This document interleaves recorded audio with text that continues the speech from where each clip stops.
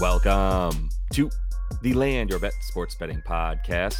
Josh Lander coming to you as always, looking at a Friday slate of NBA action.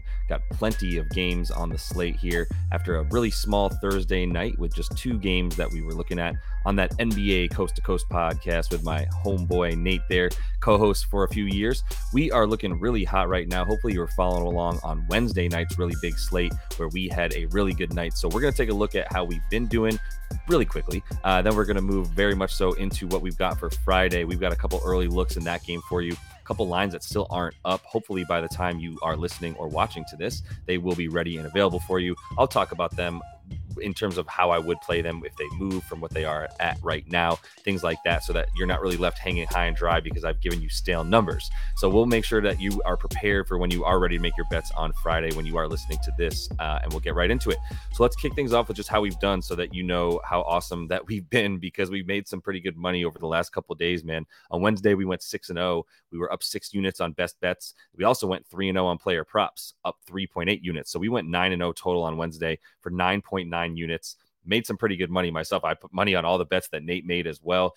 On the season, as if you're watching on YouTube, you can see that record here. It is 58-44 plus 15 units on the year right now between Nate and myself. And I'll be really clear in this video and moving forward about which picks are mine and which picks are Nate's as well. So you can see how we're both doing and choose who you'd like to tail if you'd like to do so.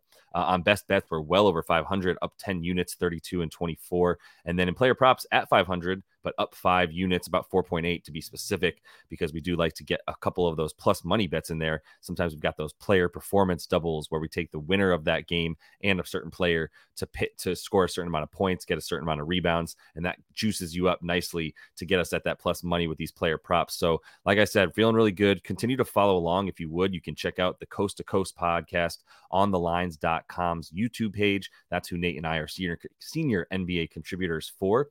So we get those up each and every weekday. And I'm also talking about those picks over here. I'm going to be talking about slates early sometimes. When Nate and I can get to slates early, I'm just going to go ahead and give you the picks here as well, and get those out for you really early. I know some of you are only listening on audio, so I want to make sure that you're able to have those on your way to work and things of that nature. For those of you on YouTube, really appreciate it. Go ahead and like and subscribe if you would. Super, super helpful. We're going to be getting some shorts out there with the picks and all that, but let's move right into it, man. Let's look at Friday's best bets and start with that. We've got 4 picks here.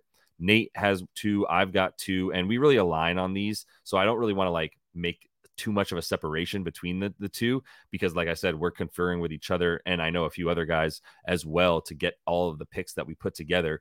But like I said, it's just nice to know who you're getting what from, and the information that I'm giving you is going to be information that we both looked up and both gave to each other. So first pick here, Mavs -2. That's Nate's first one, and they're playing the Clips, and I think it's a pretty good spot as well. I got to agree with Nate. Like I said, I agree on all of these, but it's just really time to fade the Clips, man. You just got to roll on with it. Ty Lue, their head coach, said this might take 10 games to figure out, and they're currently on the last of a 4-game road trip that's been pretty unkind to them. The next reason I would give you is the Mavs have just been great overall. They're going to be one of the surprise teams of the year, I think.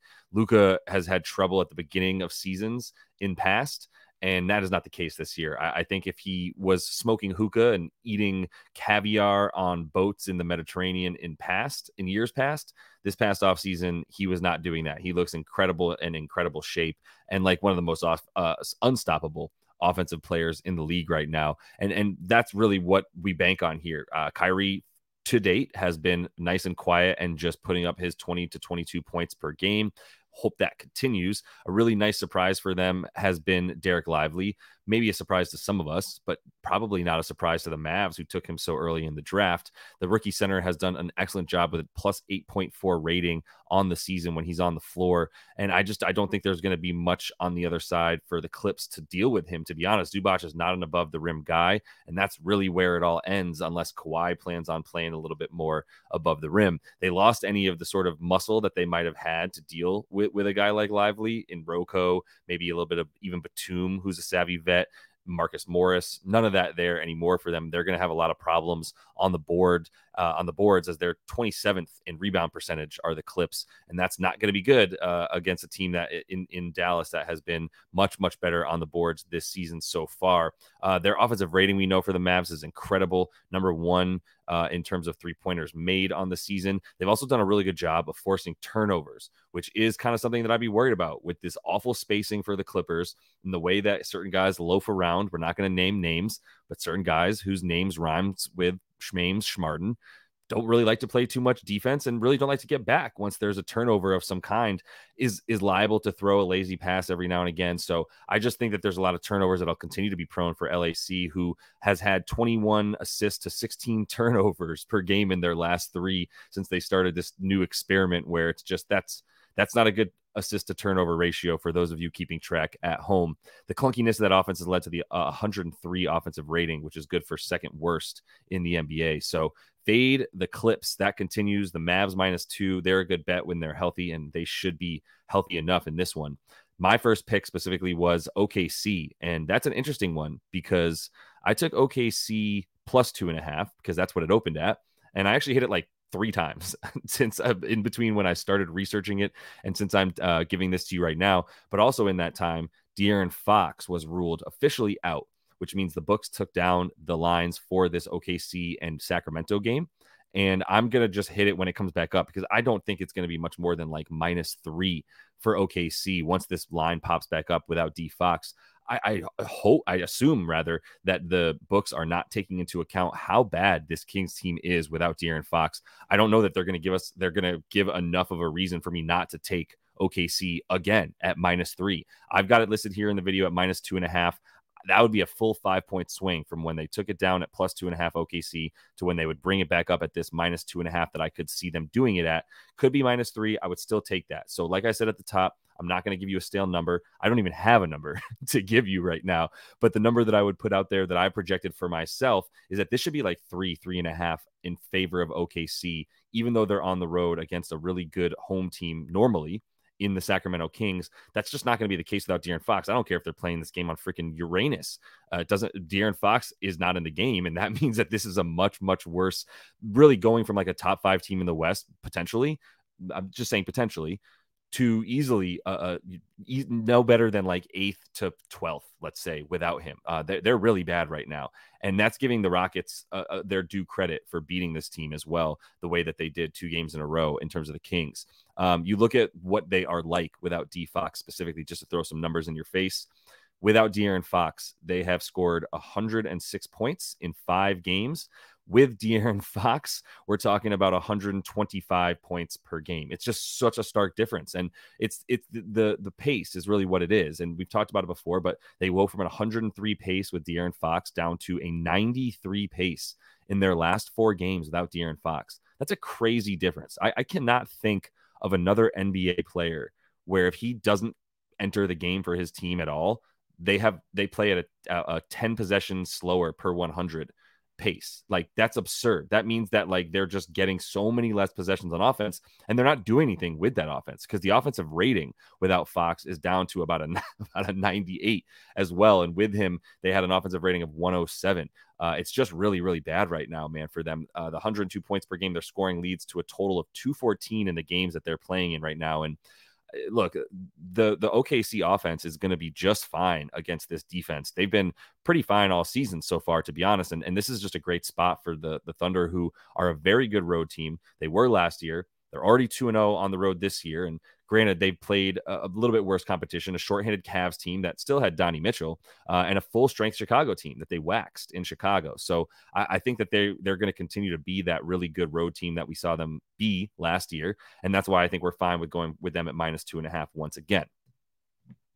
All right, Nate's second pick is Boston over 117.5. That's their team total. And I agree. They're going to score a lot of points on this Brooklyn team. I think this is going to be a thrashing. I would even go ahead and consider taking them as double-digit favorites. It's at 10.5 now. I did hit it at 9 because my first thought when I saw this was no Cam Thomas. Maybe they get Cam Johnson back, who's going to be rusty when you consider that he's only played, I think, one game this season, which means he's only played once since the end of last season. So this is basically like his second game of an entire season, which is just, it takes a little bit of time to get the rust off, especially when you're coming back from that injury. The Cam Thomas factor, without him, I know this doesn't impact the points. I'm kind of talking about why I just like this to be a blowout. The lack of Cam Thomas for the Nets, who's now hurt, alongside a few other guys like Nick Claxton, it's going to be a big deal for this Nets team, who relied on him to score a lot, like a lot in the 36 minutes that he was playing, putting up 30 points per game. It's just, they don't have the offense outside of someone who can create their own offense like Cam Thomas to get to where they would need to be to keep up with the C's. And on defense, like they also are just missing key guys at this point. Like Nick Claxton really is who I'm thinking most about, where that's going to be a huge detriment to their defense for a while until he can be back. And the Celtics right now, they're coming off of the back home after consecutive losses, and they've averaged 137 points per game in the 2 games that they played versus weak teams still. So I think when you come back home here, where they averaged 120 a game last season at the Garden or TD Trey, whatever the heck it's called these days, the real Garden's MSG. We all know that. But either way, when they're coming back here at home against a depleted Nets team, like I said, this could be a problem. Like maybe we get Simmons returning, and like I said, Cam J, but the pace for the Nets has been a lot faster on the road. That's been a big reason why they've gone over more so there.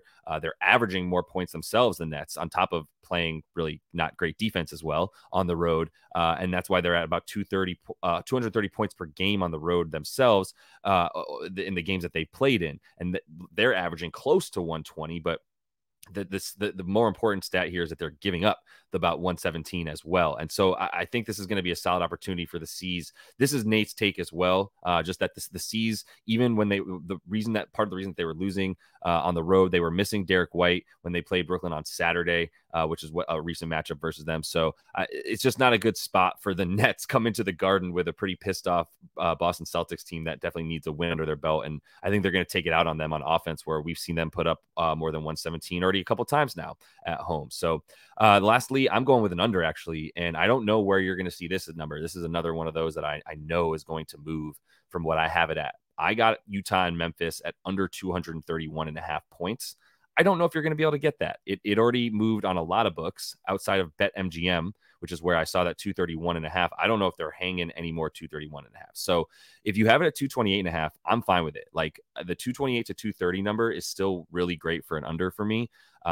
Once you get down to 226 and 227, I get a little bit more nervous just because at the end of the day, Utah is capable of scoring. But the only thing that makes me nervous is we just saw Utah go over this comfortably at home. And that's the stats that I'm giving you for why I'm going under. Even at 228.5, I'm going under this number because we're getting a little bit bloated here. The number is by the fact that we just saw Utah beat this team when they were in Utah 124 to 110. And Memphis, God bless them, they cannot play offense. And even getting 110 points was pretty impressive for them. But Utah plays way faster at home than they do on the road. And that was the case last year. And that's why I still believe in it this year in a much smaller sample size than the full season. 4 home games for them and 5 road games. But in the 4 home games for Utah, 120 points per game. On the road in 5, 106 points per game. 0-5 on the road, by the way. They played 100 pace there versus last year, or versus at home, where they play an 104 pace. They have a minus 18 net rating on the road as well, does Utah. And that's just indicative of how this game is going to go, because Memphis will control it. If Memphis has their way, this game is going to be played under 100 pace, and they're just going to be looking to take as much air out of the ball as they can on offense, because on defense, that's all they have right now. That's what they have going for them in the backcourt, especially. I do think guys like Marcus Smart are going to be out there to handle Jordan Clarkson and company, which the guards for this Utah team, really good on offense, really bad on defense. And that's fine, because the Memphis guards are very good on defense and pretty bad on offense. Like, how much do they miss Tyus Jones and DeAnthony Melton right now on this Grizzlies team without Ja in there? Marcus Smart's just not capable of being the focal point of an offense at this point, and probably ever, to be honest. You come after me if you want, C's fans, but Marcus Smart wasn't it as a starting offensive point guard. So I think with the matchup that we have here tonight as well, it's not good for Utah. This is where they really need second chance points. They don't have Walker Kessler in this game. That's also a very important factor to key in here. Walker Kessler is huge for their offensive rebounding, as we know, and those second chance points as a result. So no Walker Kessler. The fact that Memphis is number one in limiting points in the paint, which is something Utah relies super heavily on. This should be a good matchup to take under a 230 total. That's way too high. It opened way too high at 234.5 and got smashed down to 231, 228 in a lot of places. Still take the under 228.5 there. All right, let's close it out here with the player props, and I'll be a little bit faster with those, but I think there's some interesting storylines in these games that Nate and I have a lot of picks. I've got 4 listed for you here. I'm also going to throw 2 quote unquote bonus picks at you because Nate has a couple extras that he likes that I actually would ride with him on that I'll mention to you guys. The first one here is Kelly Oubre of the Philly 76ers over 13.5 points. Totally agree with Nate on this one. It's also why I kind of like to fade Joel Embiid, maybe a little under for Joel Embiid, maybe a little one, because this is a bad matchup for look, nothing's a bad matchup for Joel Embiid. Let me be careful with my words here. What I'm trying to say is Detroit's really, really good down low. They're not good on the perimeter. They're going to collapse their defense down low, as we've seen Monty Williams do with that squad. And that's going to leave Kelly Oubre, Papi Tsunami, open. Tsunami Papi. I said that backwards. Tsunami Papi should be open a good deal at this point. He's averaging 17.5 in 29 minutes and 21% usage. And that continues to grow. He continues to grow his role in this offense and get more time to eat, essentially, as we see that usage rate continue to go up for him. He's hit 14 plus points in 6 of 8 games this season. Love that number.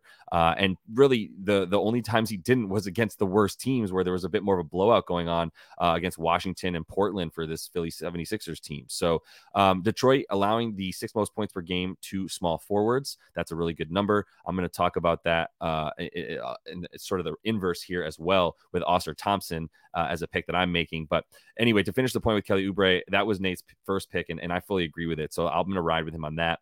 I'm giving you a number here that doesn't exist yet. It's for my first player prop. It's Keegan Murray at 14.5 points. And I think it might be 13.5. And I'm taking an under.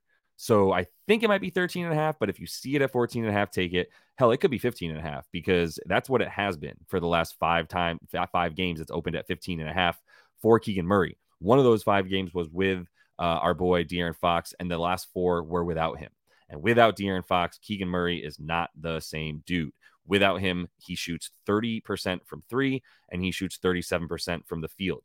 With De'Aaron Fox, we're talking 42% from 3 for Keegan Murray, and that's in 74 games. In the 13 games that he's played in his career without D-Fox, you know what I just said about all those numbers. That's why he averages about 2 more points per game when De'Aaron Fox is in there. This whole offense just doesn't run without D-Fox, and Keegan Murray is a really nice fade in a situation where he's playing the Thunder, who are very, very good at guarding small forwards because they have Jalen Williams playing small forward for them, who's an incredible and incredibly ferocious defender, should be able to handle Keegan when Keegan has to come off the dribble. If you look at his catch and shoot numbers, very, very solid for Murray there, where he's well above 42% actually from 3 on catch and shoot, up about 46. When you look at his off the dribble numbers, not the same. We're talking about much worse, down to about 37% from 3. And that's when De'Aaron Fox is in there to at least keep things imbalanced, right? I don't even know exactly how bad those numbers are without De'Aaron Fox yet in terms of the catch and shoot for him. But I just know that for the last 4 games, rather, without D-Fox this season, we're talking about a dude who's gone all the way down to about 13% from 3. That's really bad for someone who's going to rely on about 6 attempts from 3 to get his points. And those are the majority of the shots that he's taking right now are from deep as well. It's a huge problem for Keegan Murray. The spacing is a huge problem for the Kings. Under 14.5. I would go under 13.5 for him as well in this one. And that's probably where I would leave that bet there. All right, last 2 player props. Jordan Clarkson, under 28.5 points, rebounds, and assists. I can't speak to this one as definitively because Nate likes it, and I just trust him. Jordan Clarkson's such a volatile dude, but he is worse on the road. He's 12.2 points per game on the road in his last 5, shooting 34% from the field and 9% from deep. He did score 20 on Memphis when he was at home, which is what I talked about as well with that bet of taking an under between the Jazz and Memphis because it's in Memphis. And that's where Utah on the road is much worse on offense. Jordan Clarkson is very emblematic of that by being much worse on the road himself so far this season and somewhat historically. His previous 2 when he played at Memphis, he averaged 21 points, rebounds, and assists combined in 28 minutes per game. And yeah, like I said, specifically his last two roadies, we're talking about an average of 10 points and 10 points and 7 points respectively that he scored. So there's some good recency numbers as well as historical numbers and just home road splits for Jordan Clarkson. That would be the main three reasons that Nate is going under 28.5 PRA for Jordan Clarkson. Shout out Mizzou, MIZ. And let's finish up with Ausar Thompson, the current better of the Thompson twins in the NBA. Did not know if that would be the case. Most people, and obviously Amin went one pick before him. I don't want to say most people thought Amin would be better. I mean, it's general consensus that he is currently the better player, but they're so young that like you don't know who's going to have a better career. And right now, Ausar is off to a great start. So let's take him against the 76ers to go over 20.5 points and rebounds combined in this one. Minus 104 on FanDuel. I don't see that number moving too much either way. So I think you can hit that at 20.5 PR for Ausar Thompson taking over there. He's hit this in every game so far of his rookie season, except for his first two that he ever played in. So let's give him a break. Part of the reason he also started to get more minutes, right? That's part of the reason that he started to hit this more often. And the minutes in the last three have gone up for Ausar because there's been, one, he's getting a lot more trust built. And two, there's been a ton of guys on the wing out for Detroit, including Bojan Bogdanovic, Alec Burks, Joe Harris, Jaden Ivey, and Monty Morris, all missing this game on Friday, and all except for Joe Harris played one of the last three. All the other guys missed all of the last three. And in those three games, Ausar's jumped up to 37.5 minutes per game. He's got 12 points per game and 10 rebounds as well. That gets you over this 20.5 that you would need. I know it's a little scary when you hear that, like, just the 22 per game that he's averaging, and that's not quite as much as you need, not as much of a cushion between the 21 that we need him to get and what he's averaging, but it's still there, and it's a good spot where Philly is averaging not good at defending the small forwards, and I would argue that they just got worse at defending small forwards, even though they got a lot of them, and Rocco and a few other guys right now like Batum.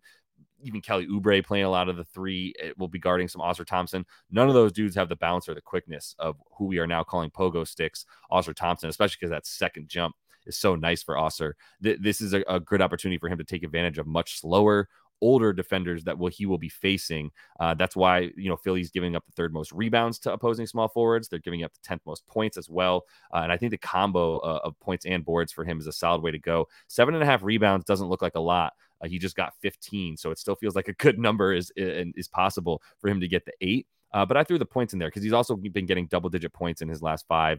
So I think that's going to be, except for those 6 that he got against Milwaukee, still had the 15 boards. Like I said, that got us to 21. So I can still say that he covered in all of his last games except for the first 2. So that is pretty much all the time I have for you guys in this one. If you do want a friendly reminder, there's some helpful tools that I have in the description of the video and the description of the podcast here as well.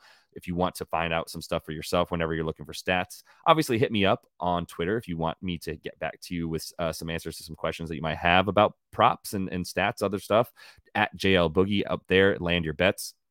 The helpful tools are NBA.com stats page, FanDuel Fantasy Pros, StatMuse.com, official NBA injury report, the prop finder tool on thelines.com, teamrankings.com, Underdog NBA on Twitter. I should also throw out there Dunks and Threes. That is a really solid website that I found with the help of my buddy Prop Bomb. And also would add one more. Oh, shoot, I forgot what I was going to tell you guys about for the other one. But Dunks and Threes is a great one. So make sure you check that one out as well. And the only other thing, just my friendly reminder, if you're starting out betting, watch the games. I cannot stress enough how much that helps. If you know anything about basketball and that's why you're trying to get into it, watch the games. You'll see things that stick out and you'll remember this guy didn't look that good or these guys don't look that good together. And you can use it as a starting point for then what might stand out on the slate. It's your eye test. Then that you run your eye test against the numbers.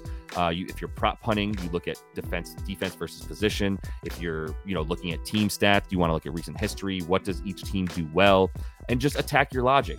Get your feel for things. Come up with your predictions and projections of what you think is going to happen, and then find ways to attack your logic by using those helpful tools that I just mentioned to you guys that are listed and linked as well in the description of the video and the podcast. So all the time I have for you guys now. Appreciate you riding along with me. Please stick around and continue to like and subscribe to the page. It's super helpful for me, gets me more followers, which helps me get more content out because I get paid. So either way, continue to have some luck with your bets, guys. Easy for me to see. Easy for me to say. And until I see you next, happy betting.